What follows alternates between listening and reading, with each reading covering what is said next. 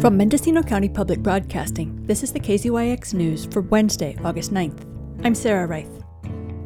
A group of regional interests has submitted a proposal to PG&E in hopes of continuing the diversion of Eel River water into the Russian River after the Potter Valley project is decommissioned. PG&E has stated publicly that it would move forward with plans to take all its infrastructure out of the river if a third party did not step forward by the end of July with a viable plan to take over the project in some form.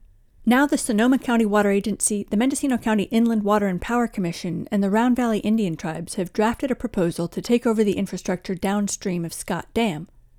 That includes the Van Arsdale Reservoir and its facilities, Cape Horn Dam, diversion tunnels and penstocks, the river and diversion gauges, access roads and powerhouse facilities, a helicopter landing site, and the 1905 water right owned by PG&E that authorizes diversions from the Eel River.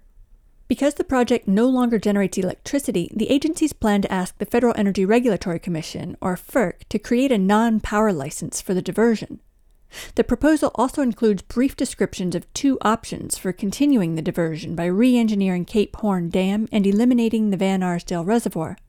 Water would only be diverted during the wet months. A contractor is exploring the possibility of storing water somewhere in Potter Valley. One option for the diversion is a pump-back station, and the other is an 800-foot channel built of large rocks. An engineering firm is working up the options using a grant that Sonoma Water got from the Department of Water Resources. The proposal mostly consists of a set of conditions the agencies must meet if they want PG&E to include it in the final license surrender application to FERC, which is due at the end of January 2025. An initial draft of the plan is due in November of this year. The three agencies plan to begin discussions on a purchase and sale agreement next week. But some parties that were not included in the negotiations with PG&E feel betrayed. The Russian River Water Forum, which includes many of the same parties that were involved in Congressman Jared Huffman's two-basin ad hoc group, has been meeting to discuss the future of the project after decommissioning. The three agencies have agreed to form a legal regional entity with the legal and financial capacity to take over the facility. A previous attempt to take over the license for the project as it stands now failed to get the funding it needed for studies to file an application. California Trout, a fisheries and environmental advocacy group, was a member of that alliance. Executive Director Curtis Knight says this week's announcement has created a lot of community mistrust. Having three groups stepping forward with a real lack of consultation or involvement with some others that have been heavily involved on kind of a partnership level, that was tough. It's a tough process-wise. Is really, really not good. Janet Polly is chair of the Mendocino County Inland Water and Power Commission, which includes the county, the city of Ukiah, the Potter Valley Irrigation District, the Redwood Valley County Water District, and the Russian River Flood Control and Water Conservation Improvement District, a water wholesaler. No, I'm sorry that there's that feeling. I believe it's pretty clear to most people that we had an extremely short timeline to put together any kind of a concept paper or a timeline for PG&E. And since we were constrained by a non-disclosure agreement with PG&E, we honored that, and we moved forward as quickly as we possibly could.